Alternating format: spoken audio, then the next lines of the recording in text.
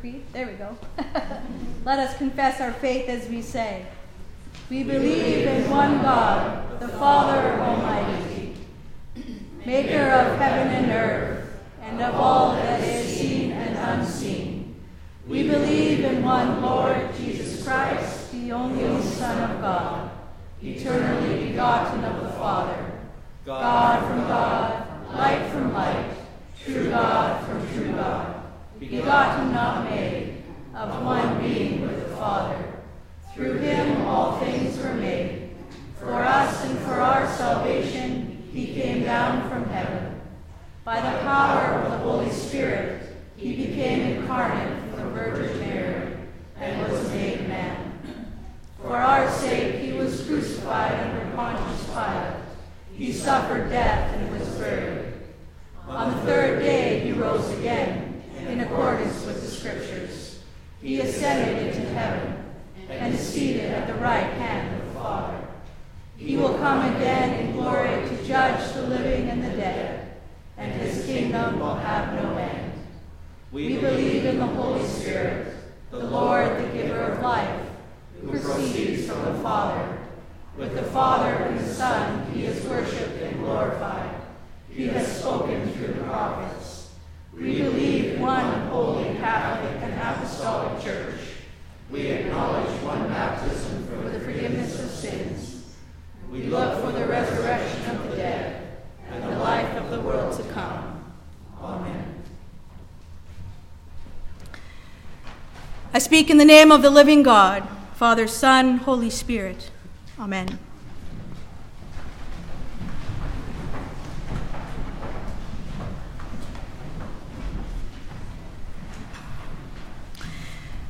I have been given the task today to talk about blood, and more in particular, the blood of Jesus. The idea of Christ's bloody sacrifice is offensive to many modern sensibilities. We feel perhaps that we have advanced culturally beyond such rituals. However, a moment's pause and we become aware of the myriad ways that we still sacrifice each other, using people as scapegoats for our own guilt and wrong. Mass shootings and the killing of unborn children are obvious examples, but there is also the example of the Edmonton Oilers manager who threw his player under the bus, citing him as the cause for yet another abysmal season. And my new favorite, the banning of Jordan Peterson's books in New Zealand in response to the mass shootings. In many ways, we are not any more advanced than the pharaohs who came before us. And it is into this propensity to sacrifice one another that we are to hear the words, "The blood of Christ shed for you," as good news. Perhaps the best way into talking about blood this morning is by way of a little autobiography. I grew up in the Christian and Missionary Alliance Church, which means, among other things, that I am used to talking about the blood of Jesus. Even though we only had communion once a month, there was never any question as to what our gathering together around grape juice and saltine crackers was about. One of the most prominent ways we learned about this, were catechized, if you will, is through our hymnody. What can wash away my sin? Nothing but the blood of Jesus. Oh, precious is the flow that makes me white as snow. No other fount I know. Nothing but the blood of Jesus. My hope is built on nothing less than Jesus' blood and righteousness. There is power, wonder-working power in the precious blood of the Lamb. and one of my favorites now rarely sung. There is a fountain filled with blood, drawn from Emmanuel's veins, and sinners plunged beneath that flood lose all their guilty stains. What we learn from the tradition of hymnody is that blood is an image that refers to the entirety of Jesus' life, death, and resurrection.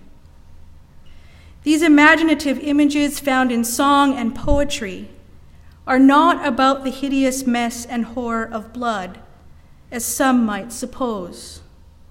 Rather, the blood of Jesus is understood by my grandma and grandpa and mother and father for its effects for what Jesus Christ achieved for us through his death and resurrection.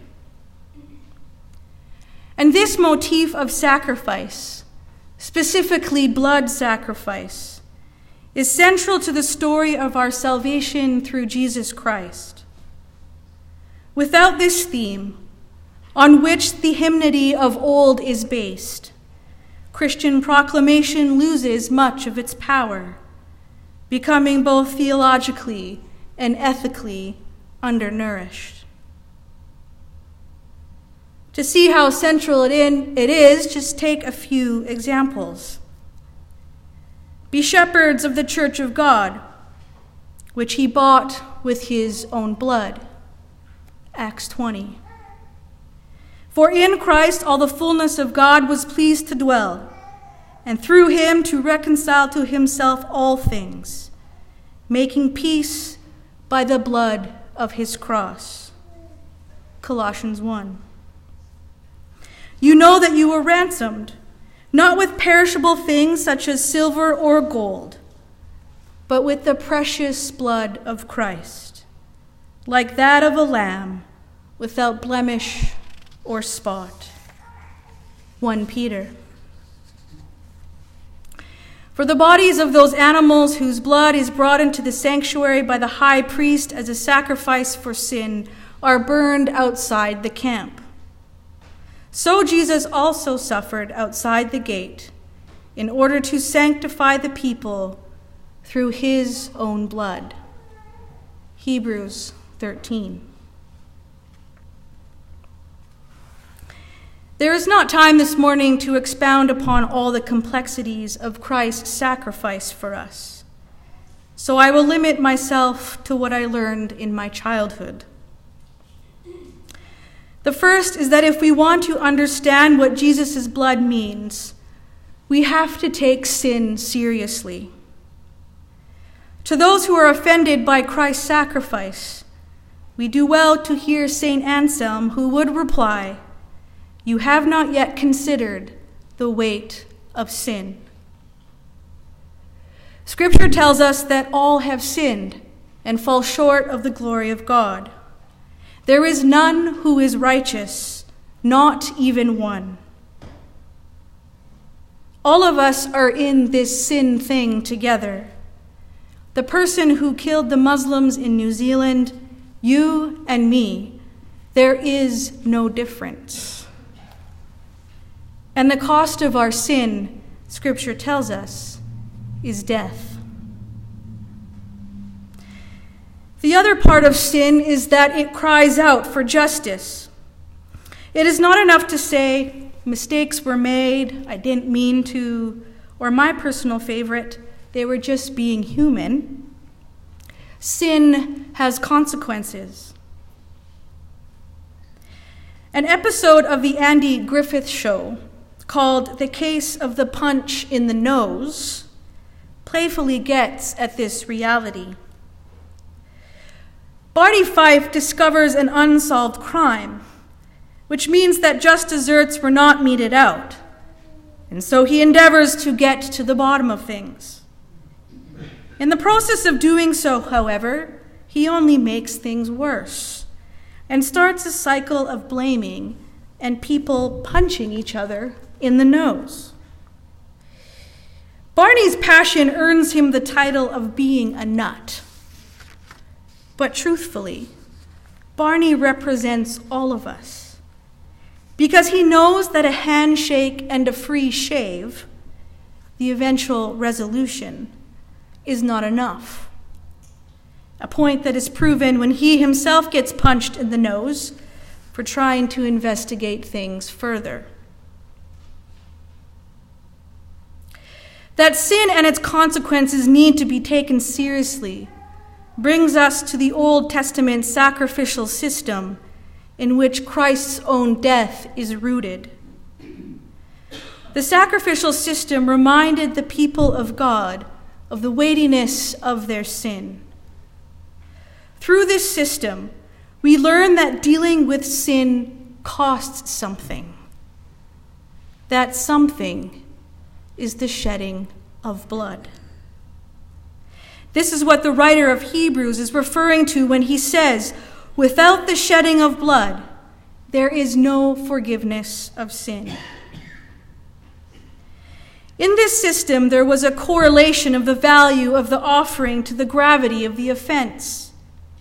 Greater transgressions required more costly sacrifices. This correlation of value is something we know all too well. We hate it when people get off with light sentences for committing great crimes. The truck driver that hit the bus of the Humboldt Broncos hockey team was sentenced to 8 years in prison this week. Is that enough?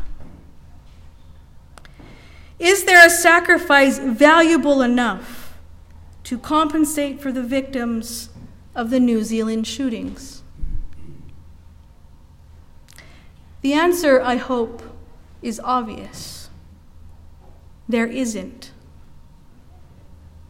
Although the sacrificial system was a grace from God, so that the people of God could cleanse themselves from sin, it wasn't enough. They had to keep doing it over and over and over again. They couldn't get to the bottom of and put an end to human sinfulness. What it did do was point towards and prepare God's people for the ultimate sacrifice that would not fail, the self-offering of the Son, Jesus Christ. Fleming Rutledge summarizes well when she says, "One of the simplest ways of understanding the death of Jesus is to say that when we look at the cross, we see what it cost God to secure our release from sin." And in terms of what this means for us, we need look no further than our own prayer book, the 1662 one, or 1962 rather. "The blood of our Lord Jesus Christ, which was shed for thee, preserve thy body and soul unto everlasting life.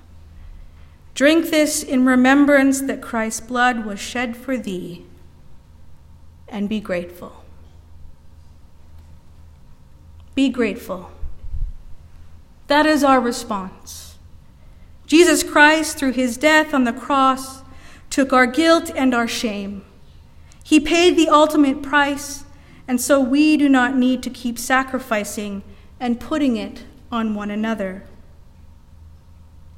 Christ died once for all means that we do not have to work to atone for our sins or the sins of another. We simply need to witness to this wonderful gift and pronounce the reality that has already taken place. In fact, when we try to work off our guilt or pay for our sins by doing good things for the church, we simply make the church a mechanism for atonement. We who are the church are a community of sinners who have recognized that we are forgiven in Christ, and as such, we do not need to sacrifice one another. As the writer of Hebrews says, our consciences are cleansed from dead works to serve the living God.